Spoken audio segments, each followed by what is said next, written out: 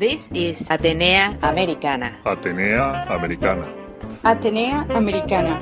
A window to the Latin universe. Stanford 90.1 FM. Radio Atenea Americana.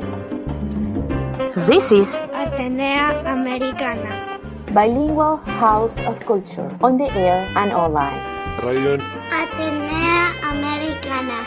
Su casa de la cultura en la radio y online. Para la radio 90.1 KCSU Stanford. I am Isabel Jubes. Isabel Jubes. Bienvenidos. Atenea Americana. Welcome. Bienvenidos. From Stanford to the world.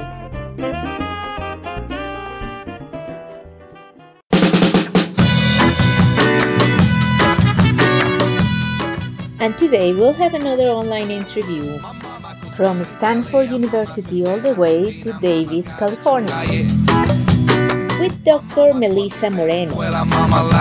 She is a California Community College faculty with a passion in teaching, researching, and developing curriculum in the areas of ethnic studies, Chicana studies, Native American studies, education, and leadership for over 15 years. As first-generation college studies, ethnic studies saved her life. Schooling became interesting, and with the support of many inspired professors and leaders, she became a professor and a leader herself. For over a decade, she has led ethnic studies, taught Chicana studies, history of race and ethnicity, Mexican American history, and Native American studies. She is a former community educator and faculty in Chicana studies and education and liberal studies. She holds degrees in ethnic studies, sociology, women's studies, and education. She is a co-founder of the California Community College Ethnic Studies and Faculty Council. She is also a member of the Indigenous Caucus for the National Association of Chicana and Chicano Studies, among other associations. She is a trustee of the County Board of Education, Yolo County, and she is part of the board of the California Latino School Board Association. We're going to be talking today about ethnic studies, their implementation, their history, and much more. Stay with us.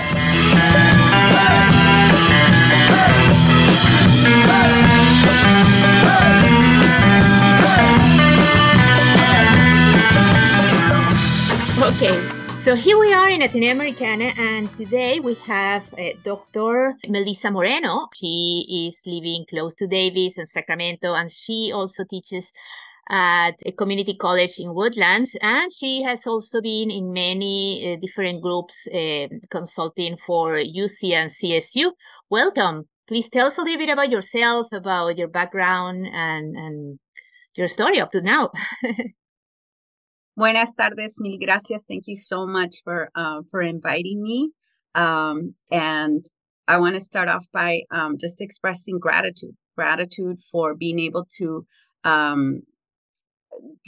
teach and learn here in the California homelands. I live in Wintun homeland, and ethnic studies saved my life.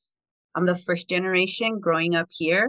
En California, crecí bilingüe, crecí con un padre que migró de Mesoamérica, del estado de Guanajuato, donde fue trabajador bracero. So I'm a daughter of a farm laborer who came as a bracero guest worker, and also a granddaughter of a bracero guest worker. También soy hija de madre que nuestra familia ha sido del suroeste por, 500 años, algo así, más o menos. Wow. Y ella, pues, fue a la escuela en el tiempo de segregación. Solamente obtenió 2 años de escuela. So I'm also a daughter of... Where in the Southwest? In Southwest Texas. Texas. Yeah. So, Southwest Texas. So a daughter of a mother who grew up in segregated schooling. And so my maternal family is from Southwest Texas, Southwest. So I have come to ethnic studies as a way of learning and piecing my own history, which also includes colonial history, history that also includes also heritage, right? Cultura, the culture, and also social movements. Both my parents were community organizers, even with their limited education. They really advocated for farm working housing. My mother was a bilingual advocate. I'm so proud to say that. In the west side of the San Joaquin Valley is where she was fearless bilingual advocate. And so I am privileged and honored to do the work in ethnic studies that I do because I'm, able to carry on like her legacy of the women, las mujeres in my neighborhood were the ones who were advocating for our schooling. So I attended public school in west side of the San Joaquin Valley, grew up in Fresno County, and then I went on to University of California, where a lot of my faculty and professors were feminists of color and ethnic studies scholars, as well as civil rights movement members. Many of them were part of either the Black Power movement or the Chicano movement or the American Indian movement or the Third World Liberation Front. And so I was deeply inspired by them. And in many ways, that is how ethnic studies saved my life. Nice. And your studies are in education? Mm-hmm. So I have a background in sociology, in women's studies, in education curriculum, and education, and in ethnic studies. So, and also Native governmental governance and leadership. So, doing a lot of the interdisciplinary, multidisciplinary work. So my degrees and my certificates are in those areas. Nice. Interesting. So you were telling me that you have also helped develop a lot of the ethnic studies curriculum. Can you explain for everybody what are ethnic studies and, what is the whole controversy behind it and what is good about it? Mm-hmm. Okay. A really beautiful and big question, right? Ethnic studies as a discipline, as a field, has existed for 50 years. Since 1968. It emerged in the Bay Area. But I also want to say that before 1968, Marymount Community College already had Black studies. So ethnic studies is composed of African American studies, Chicano Latino studies, Asian American studies, and Native American studies. So those four groups, but really so much of the foundation of ethnic studies really came out of the civil rights movement, as well as the Chicano walkouts in 1968. The people who were part of the Freedom Riders and the Third World Liberation Front, where you had the Black Student Union and the Movimiento Estudiantil de Chicanos come together and, form this coalition. So initially, the discipline was going to be called Third World Studies, but the academy placed the label on it. And it's the academy who decided it's going to be called ethnic studies. And so the groups that really rose to demand ethnic studies were those four groups that I just mentioned. So that's 50 years ago. And in 2010, the state of Arizona began to dismantle an ethnic studies program that they had implemented in the Tucson School District in high school. And they started to implement it in the 90s, and that's because the students were struggling with basic high school graduation. That's why the Tucson School District began ethnic studies. So ethnic studies had been developed. There was research to track its effectiveness. Christine Sleater is one of our scholars that has really been able to articulate the effectiveness and the statistics, the research around ethnic studies in K-12. Some of us may be aware that the dismantling of ethnic studies really began with dismantling Mexican American studies in Tucson, Arizona. So in California, there was several folks, and that includes like Jose Lara and Luis Alejo and others who really were paying attention to what was happening in Arizona with the dismantle of the program, as well as the banning of the books themselves, right? So we became inspired here. We're like, you're going to take it down in Arizona. We're going to build it in California, in the high schools. Because in California, it had existed, but predominantly at colleges and universities, with the exception of a few high schools, right? So I believe Berkeley High had a high school ethnic studies course. Maybe another or two Bay Area schools had ethnic studies at the high school, but not statewide, right? Not statewide. But now it's going to be required in a couple of years, isn't it? Yes. So now it is required by 2030. And that requirement really came out of, many mobilizations, many legislative calls. Luis Alejo was the first one to advocate for ethnic studies. Jerry Brown said no, didn't pass it. And then he brought it up again to our current governor. And, our current governor said, well, funding, plus we don't have a curriculum for it. So Luis Alejo then proposed a curriculum, right? The AB 2016 to create a curriculum, which was a curriculum to cover the four groups. Mm-hmm. That group of people, which was like about a group of 20, were tasked in 2 days, taking an oath, not being able to speak to each other about the making of the curriculum, from 9 to 5 only, to create this curriculum. At the end of that curriculum making, the group said, this curriculum needs a lot of work. This is a draft. A lot more work needs to be done. And we did have the state superintendent say, there's no funds. You've done your job. You are discharged.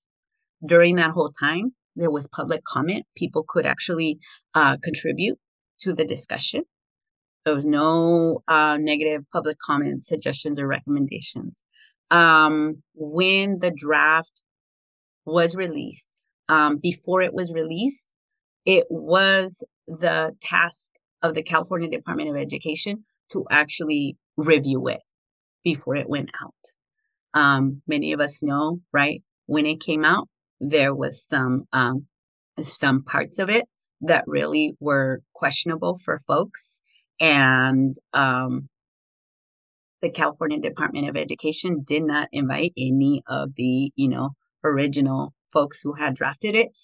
The California Department of Ed seems like they brought in multiculturalists and other folks to come and revise it and present to you what we currently have, which does include some aspects of that original draft, but definitely it's another draft, right? It's another draft, and it's a resource. It's a place to start. Myself, I was focused on the Native American and the Chicano Studies section of the model curriculum. I have a question. Why the restrictions from the state to be only 4 people separated, each of them doing different things and without communicating with each other, and only for 2 days? Why so many restrictions to build in that curriculum? That's an interesting question because it was part of a process and procedure, an assembly bill, a law that passed. And so I believe that they wanted the educators involved in making it to not be persuaded by others or lobbied by others, and to, contribute. It did make it challenging because it really was very tightly controlled, where you and I, we teach, we know how curriculum is in the making. A lot of discussion and dialogue takes place amongst, ourselves and other colleagues and resources that we look up, right? So definitely limiting the process of the making to 2 days, 9 to 5, with an oath, with limited discussion, I would say definitely impacted the quality of, what the group, could or could not do in terms of, revising, sections of the model curriculum. So right now it's approved and it's gonna go forward for the high schools. There is already some implementation at college and all the way to bachelor degrees. Yes. So let me just clarify. In 1968, ethnic studies was created at colleges and universities. It was not required. In Tucson School District, it was required and they had been utilizing it. In California, the assembly bill for a high school ethnic studies was called, and at the same time, Assemblywoman Shirley Weber created the Assembly Bill AB 1460 to call for a CSU ethnic studies required course. Mm-hmm. She did that after there had been an ethnic studies task force that researched and studied the effectiveness or lack of, and found that it actually was really key and crucial to the retention of students at the CSU. So with that information, Shirley Weber, with many others, and I was very fortunate to stand, with the group that actually went to the, to the legislation and really support 1460. And so 1460 specifically indicated 4 groups, the groups that I mentioned. Now be aware that at the CSU, there was a discussion, a disagreement, controversy, because courses that were offered through social justice, through women's studies, through other related diversity studies, they also wanted to, or the chancellor of the CSU wanted those departments or fields to be able to teach the required ethnic studies course. Now, the CSU ethnic studies faculty created the CSU Ethnic Studies Council. That council demanded that only the 4 groups traditionally defined as ethnic studies be the only ones to actually teach the required ethnic studies course. So that was a huge battle. And shortly after, the California Community College was thinking of proposing also a required course, but the governor's board of community college, they themselves actually called for the requirement. So no legislation was needed at the California Community College to demand an ethnic studies requirement. Mm-hmm. Now, at the California Community College, similar to the CSU, there have been difficult conversations and discussions, again, to make sure that faculty from the 4 core groups, from those programs, those departments, be the ones to teach the required ethnic studies course.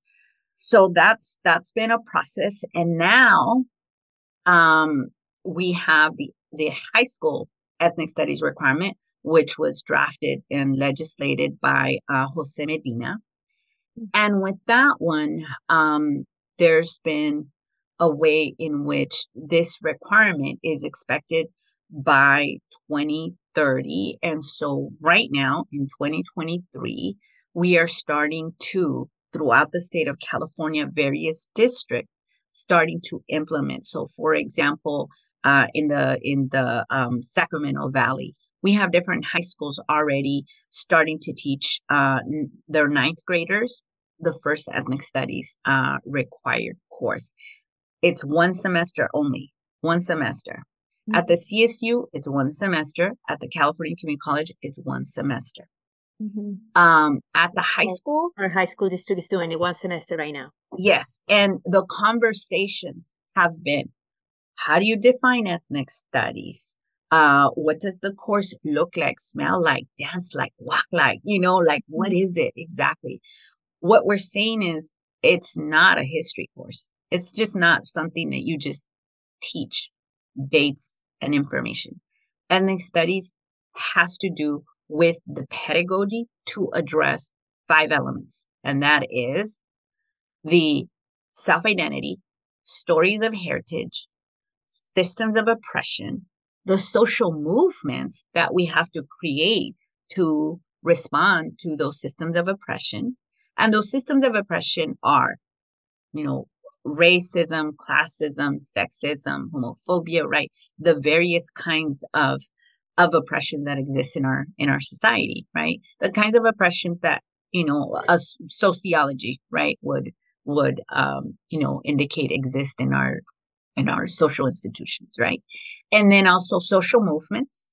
And then lastly, solidarity. And this is, I think, so key because sometimes people think, oh, ethnic studies, it's just about race and teaching about racism. And we're like, no, it is so much more than that.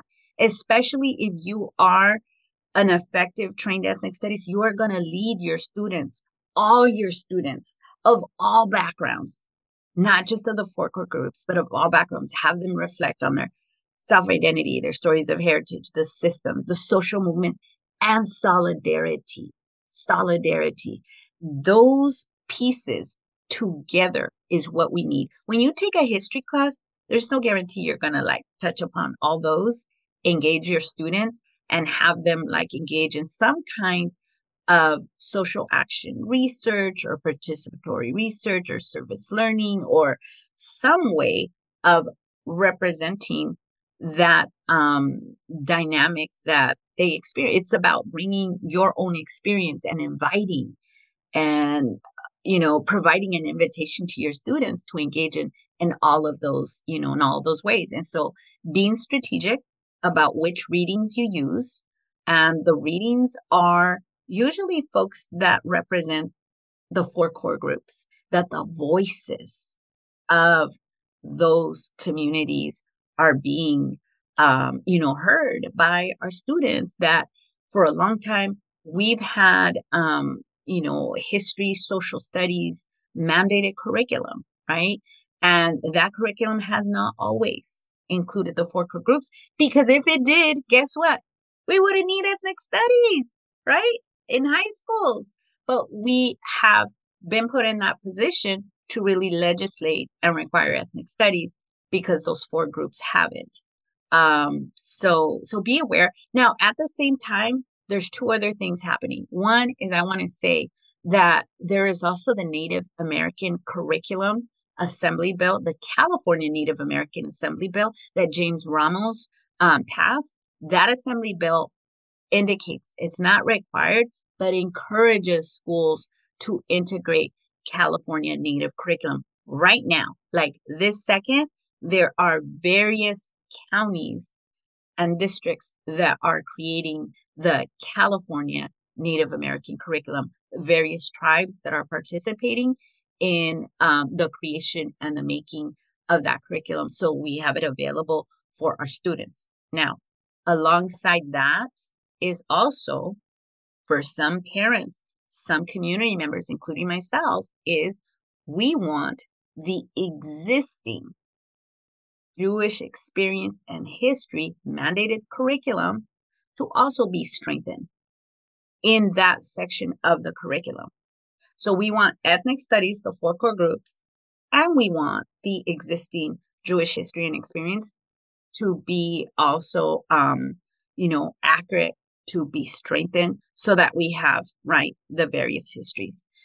So that's a little bit of Tucson, CSU, high school, and now UC. Right now, there is a discussion, and the discussion is the UC Area H. The CSU, it's called Area F.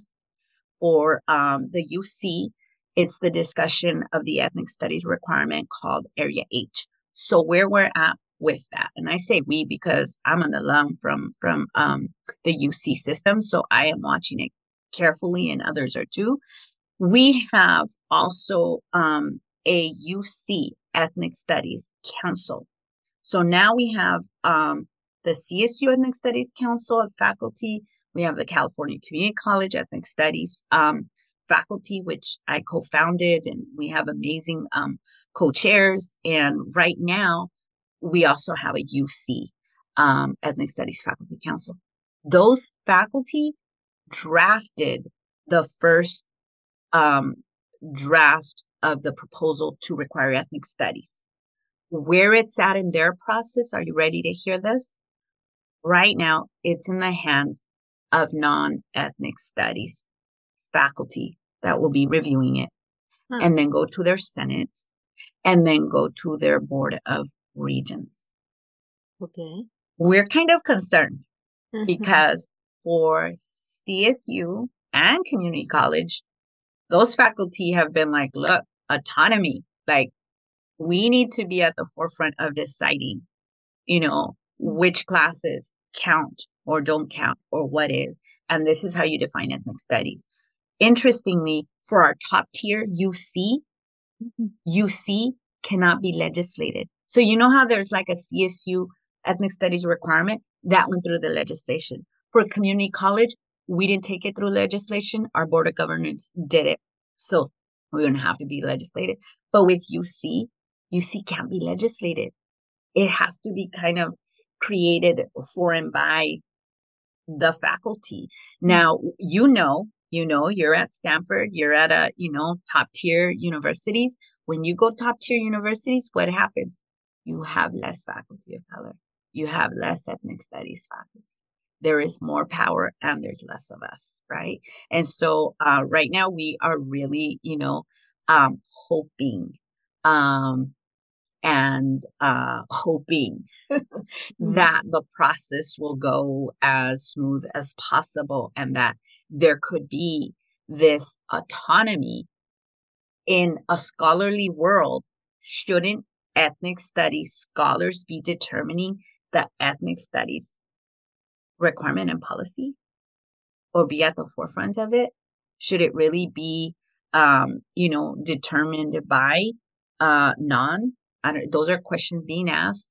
We're waiting to find out what kind of influence will non-ethnic studies faculty, will the Senate and the Board of Regents, who some have zero or no idea about ethnic studies and their influence. Thank you for listening to Atenea Americana, your house of culture in the radio and online. In this bilingual show, I bring you every week 1 hour in English and 1 hour in Spanish, opening a window to the cultural Hispanic world. You can hear in the intro and at the final of the show, as well as right now, music from the legend of Latin jazz, Oscar Hernandez. This and all my shows are in StanfordHispanicBroadcasting.org, where I wait for your comments. I invite you to be part of this. And remember that today we are talking with Dr. Melissa Moreno about ethnic studies. Stay with us.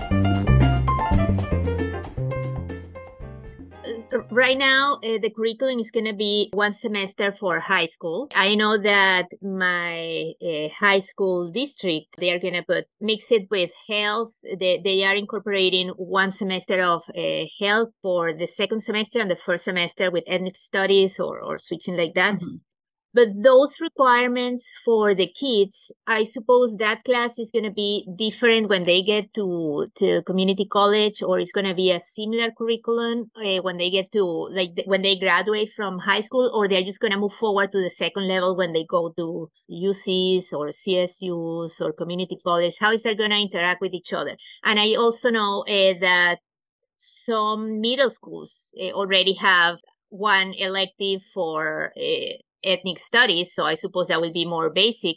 Through the systems of anti-racism and equity, we're trying also to implement it inside the curriculum of elementary school, as Black history is everybody's history, Native American history is our history. So putting it all together as part of the regular curriculum.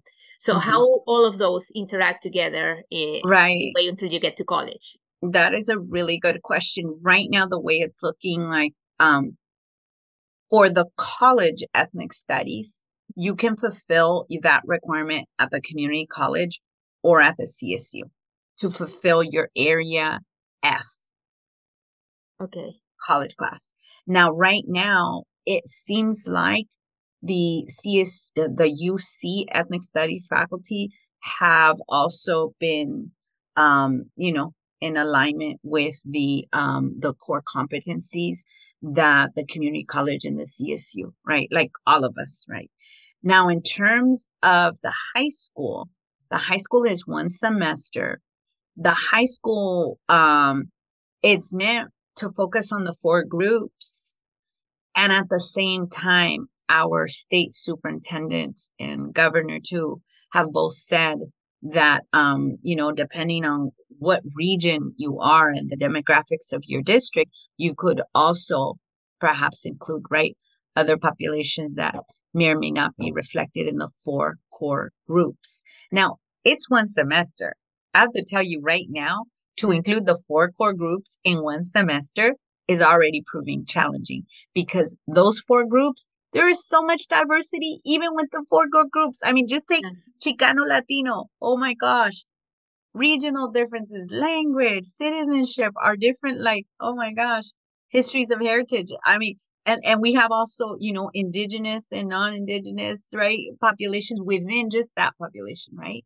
And so many Even if you look at Native American, it's also very diverse. California Native, non-California Native, from this hemisphere, from North America, right? And so I feel like when the governor and the state superintendent say like, oh, and you can add like other groups, I'm like, okay, well, like, of course we want to add everyone, but wasn't multiculturalism already in effect? Wasn't that like everybody? And when it was everybody, the 4 core groups still weren't highlighted. So I think it's proving to already be somewhat of a challenge figuring out, right, district to district, teacher to teacher, making the decisions of what units to include. But I suppose like when you start with the first unit, if you're taking the approach of self-identity, stories of heritage, systems of oppression, social movements, and solidarity, people across all groups, you can address those and then perhaps highlight the 4 core groups, right? So it's an approach. It's not just, oh, let me just include DEI or something about, anti-bias training or something about racism or race. No, like there's a framework, there's a method, there's pedagogy involved. I suppose that the high school requirement should be preparing the students, giving them the fundamentals so that they succeed when they take their CSU community college required course or the UC required course. Now, at the UC, like I said, we don't know. We hope, we would expect that the UC doesn't just take a license and they're like, oh, we're just going to change this discipline. Would they do that to any other discipline? Would they do that to any other discipline, to just like overnight be like, oh, we're going to change it and we're going to add something to it? No, like there's a whole history and legacy and scholarship and literature. Yeah. So you think it's more aligned with sociology than to history, because it's understanding the core, not just the story? No, I would say it's not sociology or history. It is interdisciplinary and multidisciplinary, which means we need the humanities, we need the arts, we need the sociology, we need the politics, we need the history, and we need to, as I and others will advocate, we need to start with the homeland, with the California Native homeland, where we are, the California homelands, and then, into the histories of the 4 core groups and their arrivals in, this region, California region. Yeah. That's what I would say. So not sociology, not history, as those traditions have been, taught. Obviously, again, if history or social studies was already including the 4 core groups, in a way that allowed us to address those five, that I mentioned, that framework, we wouldn't be calling for it. So I think it's a good idea to start with, junior high and even elementary school. People say, oh, we can't teach genocide, right? Genocide, you don't even mention or utter till like fourth grade or something, right? But I would say, you know what? In kindergarten, we can start by talking about mistreatment. Yeah. Genocide is a form of mistreatment, and specifically starting with what are the stories of heritage, the self-identity, the systems of oppression that cause, right, that genocide. And then what are the social movements? California Native peoples have a history of also have organized social movements and responses to their conditions too. And then also solidarity, with members of other groups, right? So and already the fourth grade curriculum has the history of Native American in social studies. Already kids study that. And then I think every year during elementary is 1 year national history, then the next year state history, then the next year they come back to national. Yes. So for example, I think already in fourth grade, people are starting to get clear with the idea that fourth grade is not just about missions and missions from the master narrative perspective. We're starting to get that, right? I would hope that, for example, when my daughter is learning the 50 states, I would hope that they're also learning about the different tribal homelands as well at the same time. You know what I mean? Like at the same time, that it's not disconnected.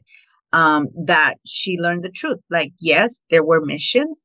The missions were a social, economic, like, institution. It wasn't just some kind of cultural, romantic, like, idea. There was mistreatment. There was violence, like just truth telling to that. Colonization, pretty much a way to colonize people. Yeah. And the winner tells the story. Right. Yes. I would say that the fall, challenging and troubling time for some of our students, because we're still undoing the narratives around, pilgrims and Thanksgiving and legitimizing, gold rush,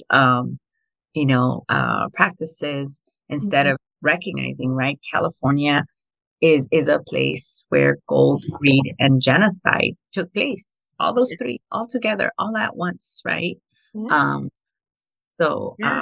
Disappropriation of lands during different times in history, from the Native American to the Spanish, from the Spanish to the American, the federal government to the. I mean, and I'll give you an example right now. If we look at the history of the California grizzly bear, and the conditions that the grizzly bear underwent during the, gold, greed, and genocide era. Oh my gosh. There's so much. I mean, even if we look at the grizzly bear during the Spanish era, the grizzly bear was captured and you would have multiple bulls, los toros, contra un grizzly bear for like entertainment. Right. Already. Like, I mean, who of our children, right, aren't connected to teddy bears and bears, right? But if you look at the history of that bear that's on our flag, that bear was like practically extinct, right? We have other bears, but not that one anymore.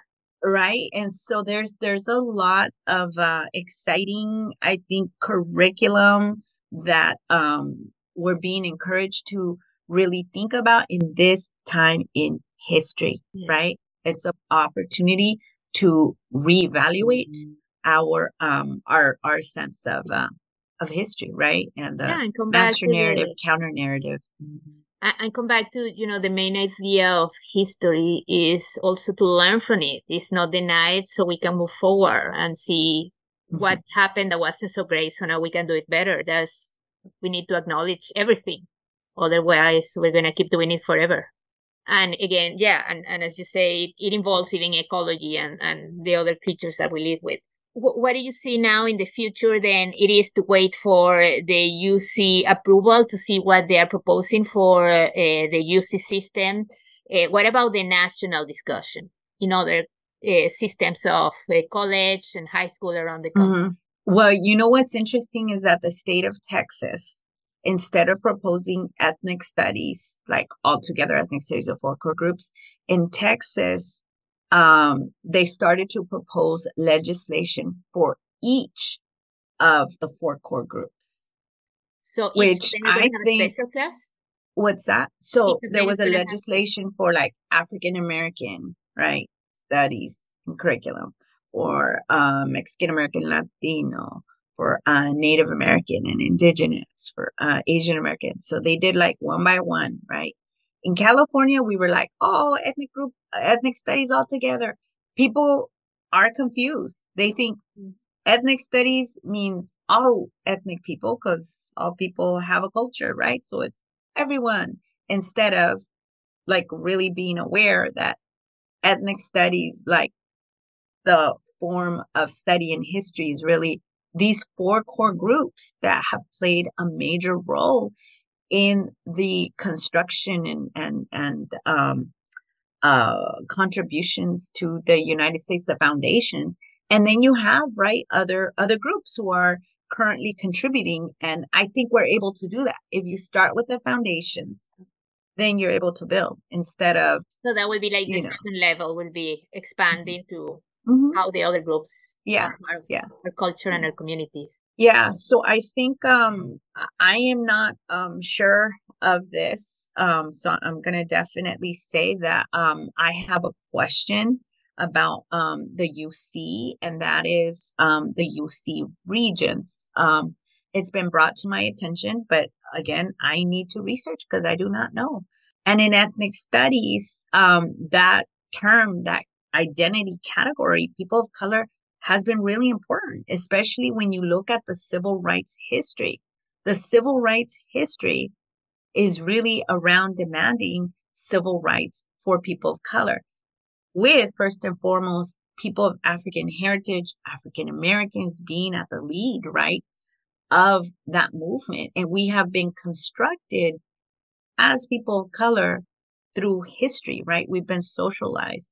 Now, it's kind of concerning, and I'm wondering, right? Because like when it goes up to the UC regions, if that is indeed right, a reality, right? Can our UC regions understand the importance of the four core groups and focusing on the four core groups, providing a foundation for understanding the four core groups, and then you know add other groups and realities, right? So that's I think something that we're waiting to see. Will UC try to reinvent ethnic studies, or will it actually honor and acknowledge like that there is like authentic, you know, ethnic studies with integrity that we've already been creating for the last 50 years, you know, the educators for and by and with the people, rather than just, you know, try to redefine ethnic studies at the, you know, at the UC level. Yeah, So we'll see what Stanford and other right universities, also what the discussions there will be. and this is only we're talking about applying a core that is a requirement for everybody to have like a general understanding of these basic peoples and the value in our community, because every university have their own ethnic studies for people who are specializing in a different language or cultures, but not for everybody. It's not a requirement for curriculum for graduation, isn't it? Right. And I have to put it out there too, like at the community college when we first started, some people felt like language studies, communication, sociology, anthropology, they should have the right to teach ethnic studies too, because they teach about culture. The California Community College Ethnic Studies Faculty Council got together and they were like, no, we need to go to our academic senate to make it very clear. It's these 4 core groups, the requirement of these 4 core groups, right? We've had a multicultural requirement for, some from the 90s, some since the 80s, right? Multicultural requirement, which fits really big, general and broad, right? But when we talk about an ethnic studies requirement, like those 4 core groups, right? So that's, it's been interesting because look, for the last 50 years, there's faculty in other disciplines that have been like, oh no, I'm not an ethnic studies faculty. I don't teach ethnic studies. That's not me. All of a sudden there's a requirement. Oh, I teach ethnic studies too. Like everybody now teaches ethnic studies, right? It's like, really? Like for 50 years, people wanted to distance themselves, disassociate themselves. And now, I think it's important to support our K-12 teachers with the training around ethnic studies. So everything from offering the professional development to also supporting them to be able to either take an online course or a weekend course or a summer course in ethnic studies, because now we have K-12 teachers saying, I'm an ethnic studies teacher. And I'm like, no, you are a teacher who was assigned to teach ethnic studies. And you need to prepare. You can't, it's not just like a overnight thing. I have been teaching ethnic studies for 15 years now. And I teach Chicano studies, Native American studies, and comparative ethnic studies. So, all those degrees that I mentioned, they kind of have to do with, I'm trying to like, I should not be teaching those if, not like prepared to teach them. Right. So, it's not easy, but nothing is easy, right? Yeah. I wouldn't teach science and you wouldn't want me to teach science if I wasn't trained for it, right? At all. Right. Even art, you would not want me teaching art, right? If I wasn't prepared. Now, I'll tell you one thing. Are you ready? Yeah. In high school, career and technical education, right? Yeah. I think that is an opportunity for us to teach the students who are interested in going into the teaching career of ethnic studies, right? So, the class that you just mentioned, which is your child's going to take ethnic studies one semester and then the next one health, right? Yeah. There could be a CTE course, right? Possibly that they can take if they wanted to be a future ethnic studies teacher, right?